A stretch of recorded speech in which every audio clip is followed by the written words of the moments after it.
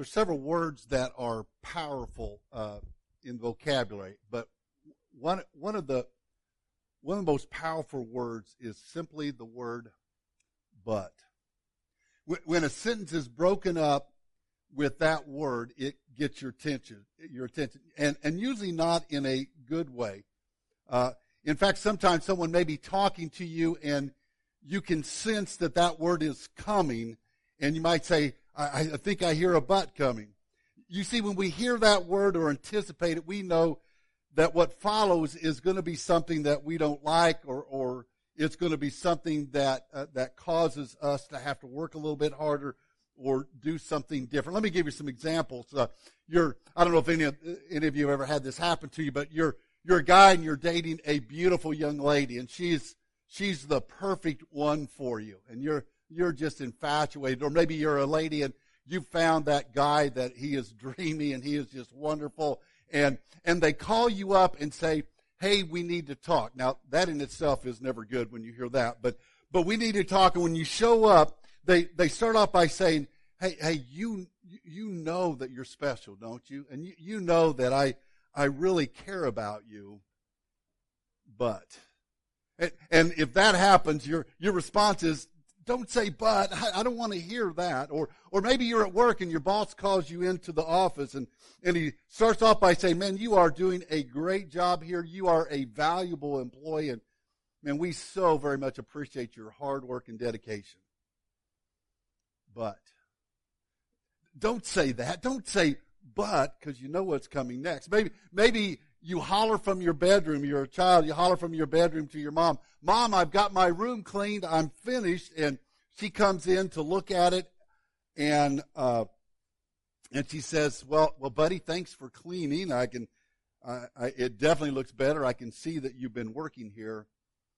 But is a powerful word when it's aimed at us, and it usually means that something that we don't want to hear is going to happen next.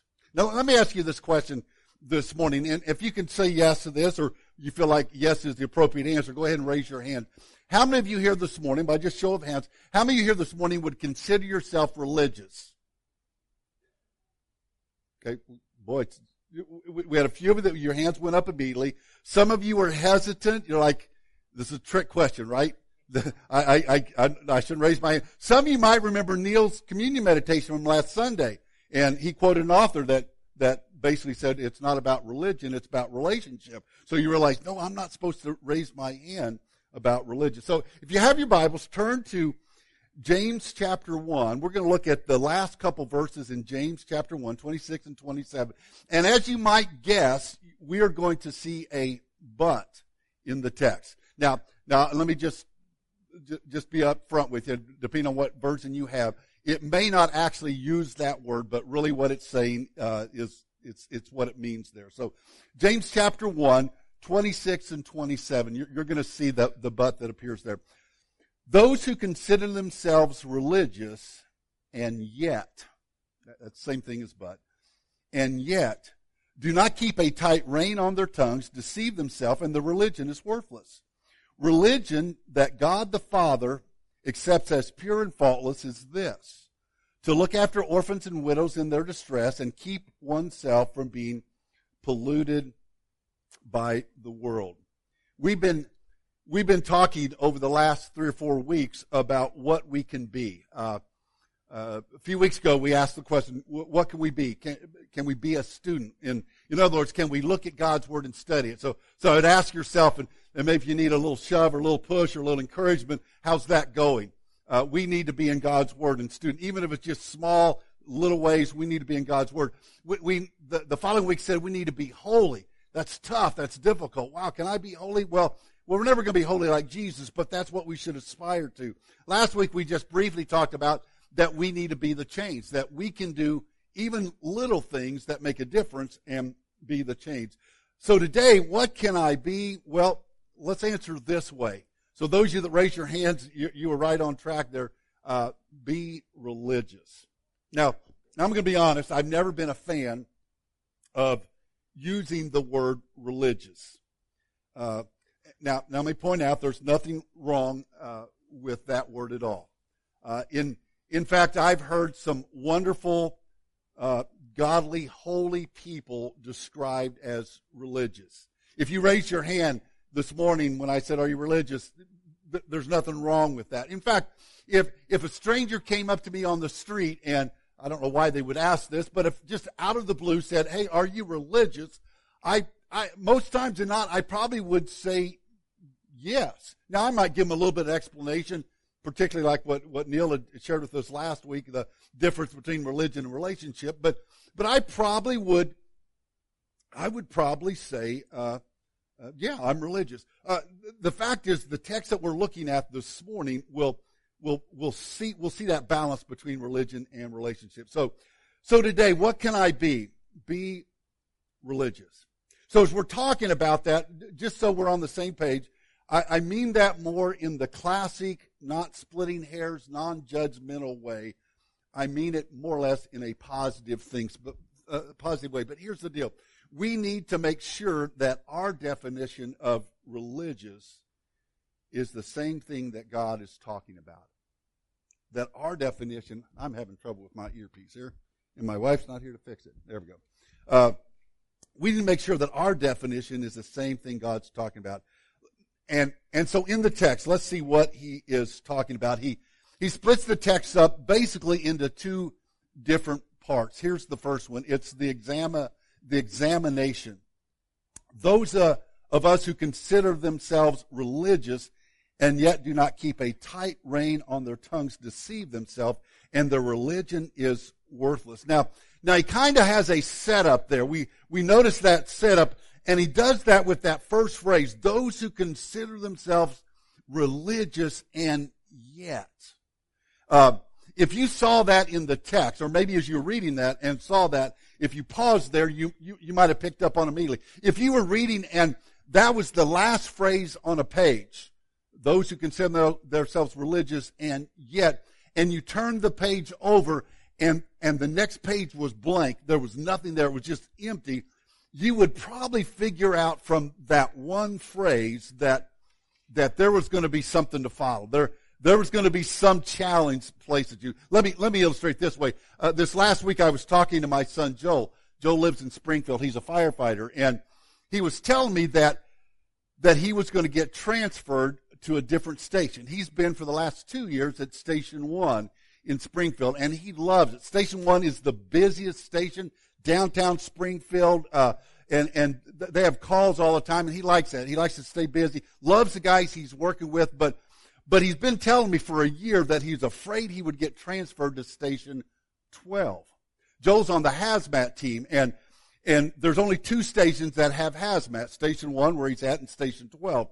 Well, Station 12 is, and hopefully there's no one in Springfield Fire Department watching today other than possibly Joe, but Station 12 is the slowest station in the department. So guys that don't want to work like to go to Station 12 because they never get calls. And Joel was just saying, I don't want to go to Station 12. I want to stay active. I want to stay busy.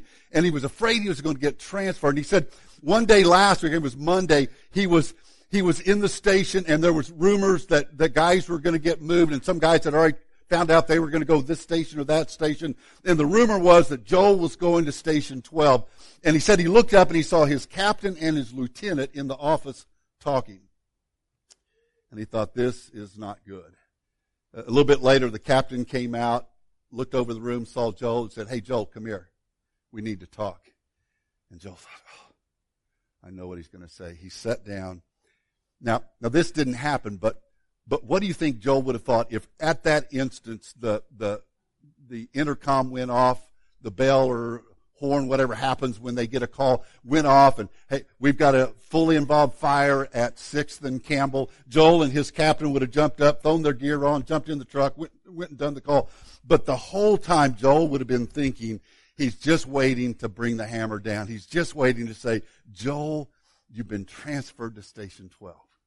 Now the reality is, he didn't. Joel just felt very blessed. The guy said, hey, if you want, you can go to Station 2, which is one of the most sought out stations. And so Joel feels very blessed that he didn't get sent to Station 12.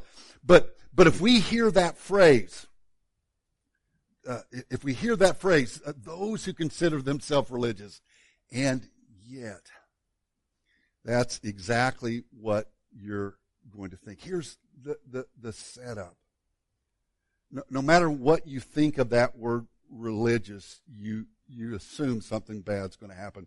So James is wanting us, it's kind of interesting how he works this in. He's wanting us to hear that word, religious or religion, and not have a sense of pride, not think, hey, if you consider yourself religious and then kind of like, yeah, that's pretty good. He doesn't want us to have a sense of pride or a sense of accomplishment. He doesn't want us to puff out our chest, but instead take a step back and take a closer look at our faith and how it's impacting us. So we see the setup, but let me get a little more personal here. Let me kind of explain the text and show you what the situation was.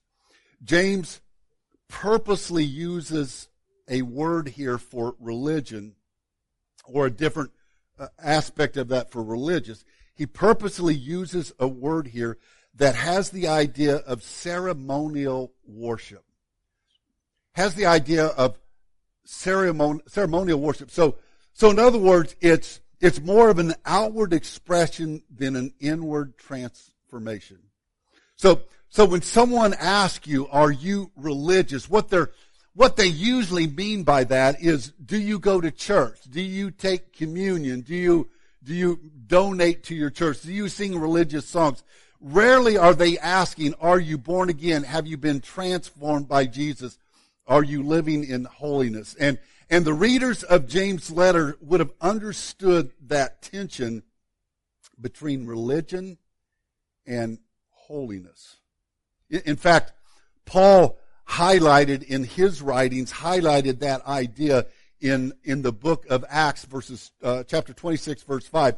He was on trial actually before King Agrippa and the governor Festus, and he said this: they have known me, and he's talking about the Jews, they have known me for a long time and can testify, if they are willing, that according to the strictest sect of our religion, I lived as a Pharisee. In other words, Paul was saying, they saw me do all the religious stuff. They saw me follow all the rules. They saw me keep the commandments. They saw me do the churchy things required of me. So James is asking us to examine ourselves.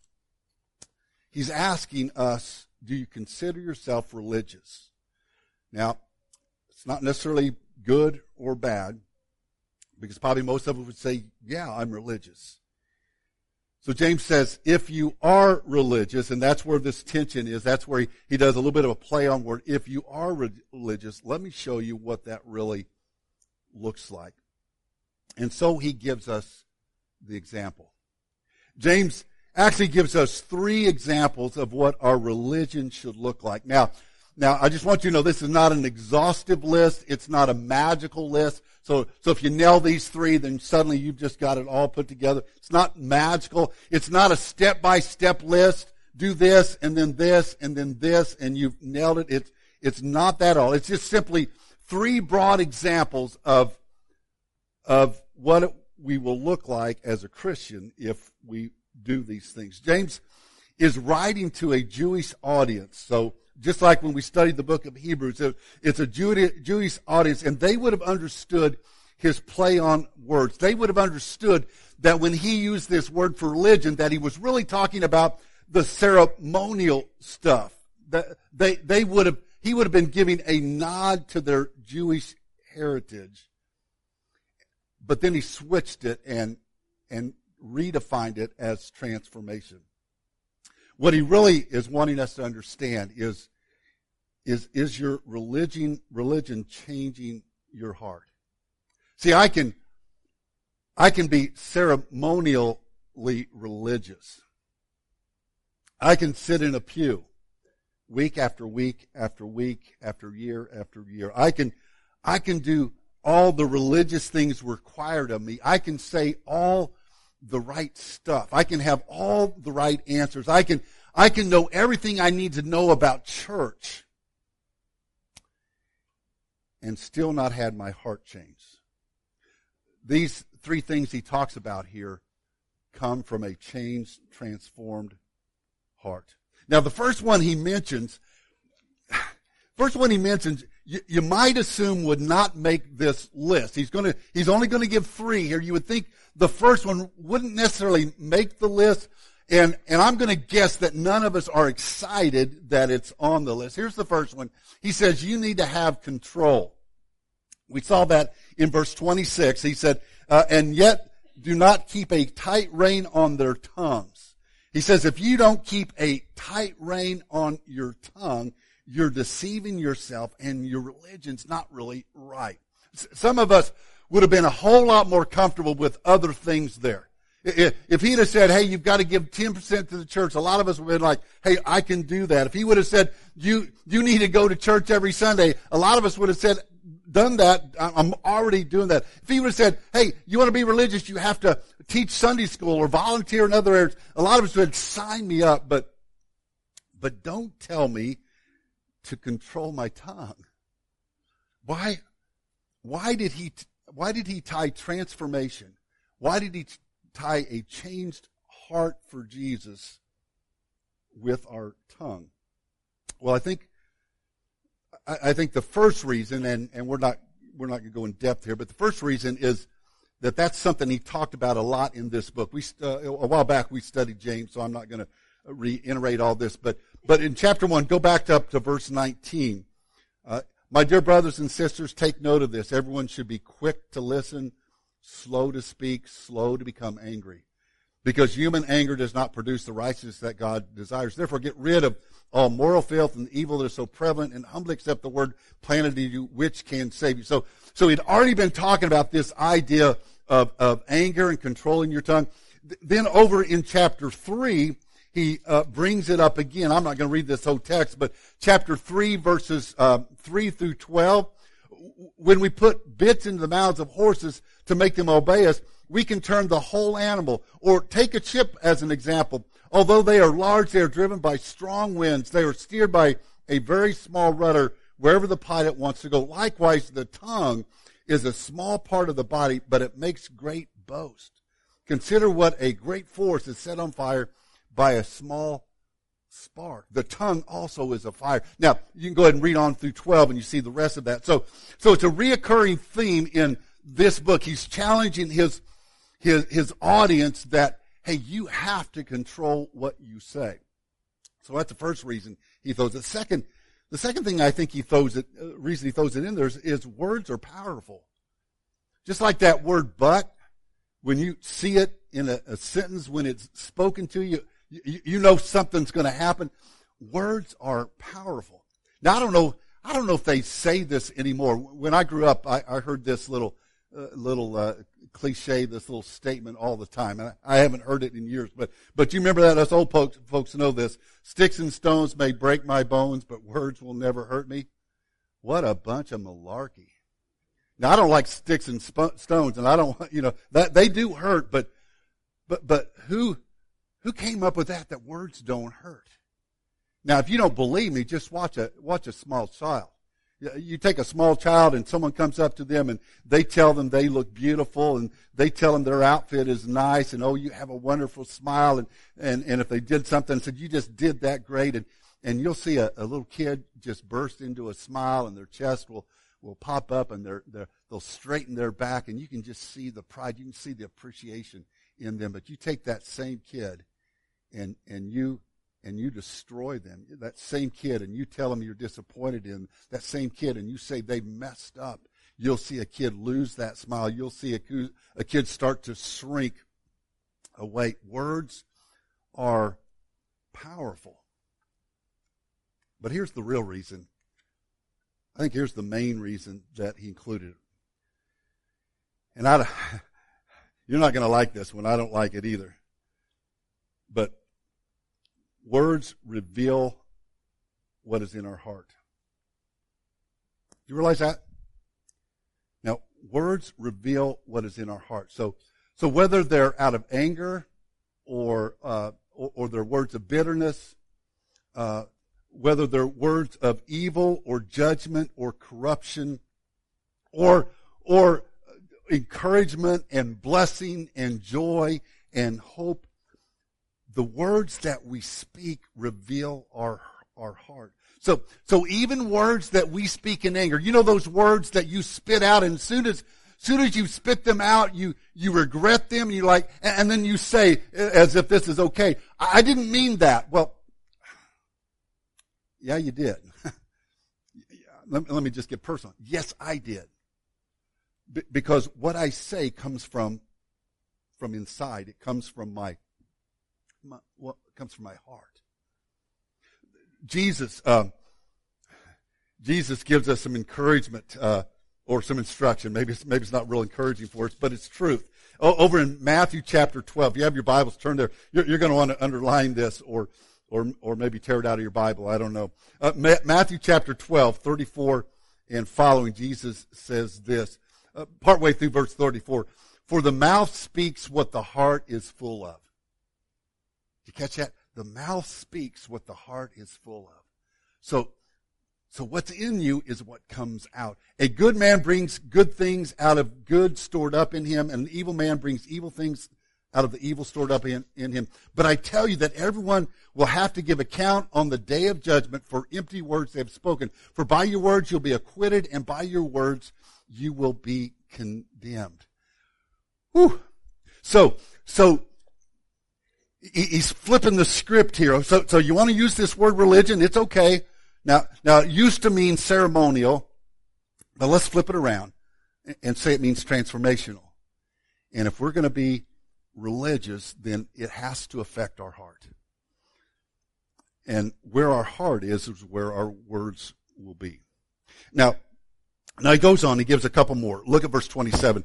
Religion that God our Father accepts as pure and faultless is this. So we all want pure and faultless religion, I would hope. And this is what he says, to look after orphans and widows in their distress. The Message version of the Bible says this, real religion, the kind that passes muster before God, the Father, is this. Reach out to the homeless and loveless in their plight. Reach out to the homeless and loveless. The Greek word there is episkoteomai, which means to look after, to inspect, to care for. It has the idea of not just a casual glance, but looking close. How many of you have ever lived in an apartment and had to move out of that apartment and then go through an inspection?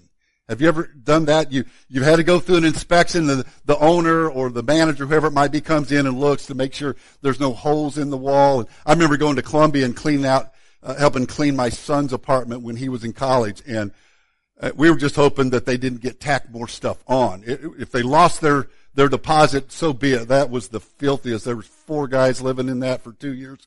There was stuff growing in the bathroom that I don't even want to think about anymore. But Reed and I have been there a couple times. The first apartment we lived in after we got married was in Joplin. A little apartment. Why I remember this, well, I thought I remember. 316 and a half North Joplin Street was the address. Little upstairs apartment. And I remember when the guy came to inspect it, it was about 5 o'clock at night, and the electricity had already been turned off. We had already moved, and we met back there. The electricity went off, which was a good thing. And I remember him looking through the apartment. It didn't take long because it was only 2 rooms. And he looked through and he said, everything looks fine. And I remember going, whew. See, he didn't look close. Because right in the middle of the living room, and confession is good for the soul, right? I think this is the first time I've ever told this story. First time I've ever confessed this sin to anyone else. I did to God. But we had a cat that had knocked our iron off the ironing board. Rita was in the other room. The iron landed on, and this carpet was nasty, old, flat carpet, but landed on the carpet. When Rita came back in several minutes later and lifted up the iron, there was an iron-shaped burn spot, burned all the way through in the carpet. I don't want to admit this, but you know what I did? I went downstairs where there was a little rug made out of that same carpet, and I cut out an iron-shaped little patch, and I glued it into the carpet, and he didn't see it. Whew, we got our deposit back. Now, actually, I am not proud of that. Don't do that. That's bad. If I knew what the guy's name was, I'd send him, $100 for the carpet. I don't know. I don't feel good about that, but sometimes that's how we do things. We just kind of glance. That's not what he's talking about. He's talking about if you've ever been in one of those apartments where they came in and they looked at everything. They took their finger and looked to see if there was dust on a lid. That's what he's saying. We need to look close. It's the same word for to look after is the word Jesus uses in Matthew chapter 25 verse 36. He says, I needed clothes and you clothed me. I was sick and you looked after me. I was in prison and you came to visit me. See, we are called, if our religion is true, if our religion is what it's supposed to be, we are called to see people who are hurting. Isaiah chapter 1 verse 17 says, learn to do right, seek justice, defend the oppressed, take up the cause of the fatherless, plead the case of the widow. Psalm chapter 10, 17 and 18 says, you, Lord, hear the desire of the afflicted, you encourage them, and you listen to their cry, defending the fatherless and the oppressed, so that mere earthly mortals will never again strike terror. Psalm 82:3 says, defend the weak and the fatherless, uphold the cause of the poor and the oppressed. And later in this same book, in chapter 2, verse 14, James brings it home. He says, what good is it, my brothers and sisters, if someone claims to have faith but has no deeds? Can such faith save him? Suppose a brother or a sister or an orphan or a widow is without clothes and daily food. If one of you says to them, go in peace, keep warm and well fed, but does nothing about their physical needs, what good is it? In the same way, faith by itself, if it is not accompanied by action, is dead. So what have we seen so far as examples? We need to clean our hearts so that our words reflect Him. We need to see others so that we see what's going on and then are willing to reach out and do something about it. And he gives us one more example. He says we need to have character. Notice what he says at the end of that verse. And we need to keep ourselves from being polluted by the world. We need to keep from wearing the world on us, from letting the world show up on us. In 1 Peter chapter 1, Peter uses that same word, that polluted or blemish or spot. There's a lot of different ways and versions used for that.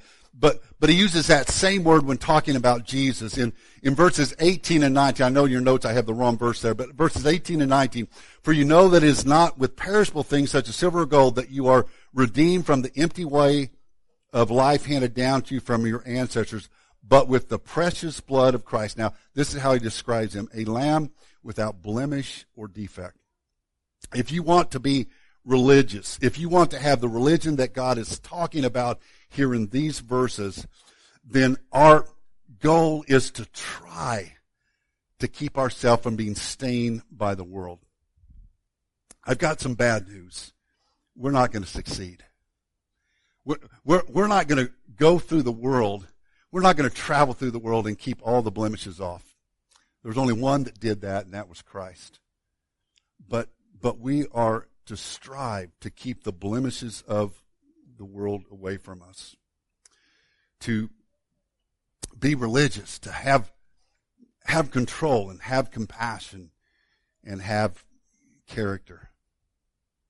Ron Meal tells this story. He said he came home one evening from his office and walked in the kitchen. His wife was preparing supper. He walked in and came up to her and gave her a kiss and stepped back and asked her how her day was. And immediately he noticed something odd about how she was acting. Something didn't seem quite square. And so he kind of just kept talking. And pretty soon she just folded her arms and stood there and looked at him. Some of us know what that looks like. And he's trying to think, what did I do? I didn't do anything wrong. I didn't say anything. Did I forget that? No. And he's sitting there and he finally just says, what? And she said these words that caused his heart to sink. You ate at McDonald's today, didn't you? See, he was supposed to be on a diet, and he had taken a salad to work, and that's what he was supposed to eat. But instead, he had ditched the salad and gone to McDonald's. And he's thinking in his remorse, how did she know? My wife, if I debit card it, my wife knows everywhere I go. I think a bell rings every time I use my debit card at the bank for her. But so literally, she said, "Why did you eat at McDonald's today?" But he's like, "How did someone see me there and tell her?" And finally, he said, "Sorry, honey, but how did you know?" She's standing there still with her arms crossed and folded across her chest, and she does this. And she looks down on his chest, his shirt. And he's still like, what? And she just kind of nods, and then he looks down, and right there on his pocket was a big old hunk of dried ketchup. A testimony to where he'd been and what he'd been doing. Now, we're not going to always make it through a day without splotches of ketchup or grease or a drink that we've had splattered on our spiritual outfits, but we're called to try to do that, to be like Christ, to live unstained from the world. What can I be? What can I be? Well, if we understand the definition, if we realize that it's talking about transformation, we can be religious. Would you bow with me in prayer? Father, we pray today that you will help us be religious in the way you mean it. Not just doing things on the outside, not just outward expressions, not just coming and sitting in a pew or saying the right things or being in the right places, but Father, have a heart that's transformed by you, that transforms the way we talk, the way we see other people and meet those needs, and Father, the way that we make it through this world, trying to be unblemished by the things of the world. Father, we thank you that you entrust us and believe in us to do those. Father, give us that strength and power today. In Jesus' name, amen. Would you stand this morning as we sing?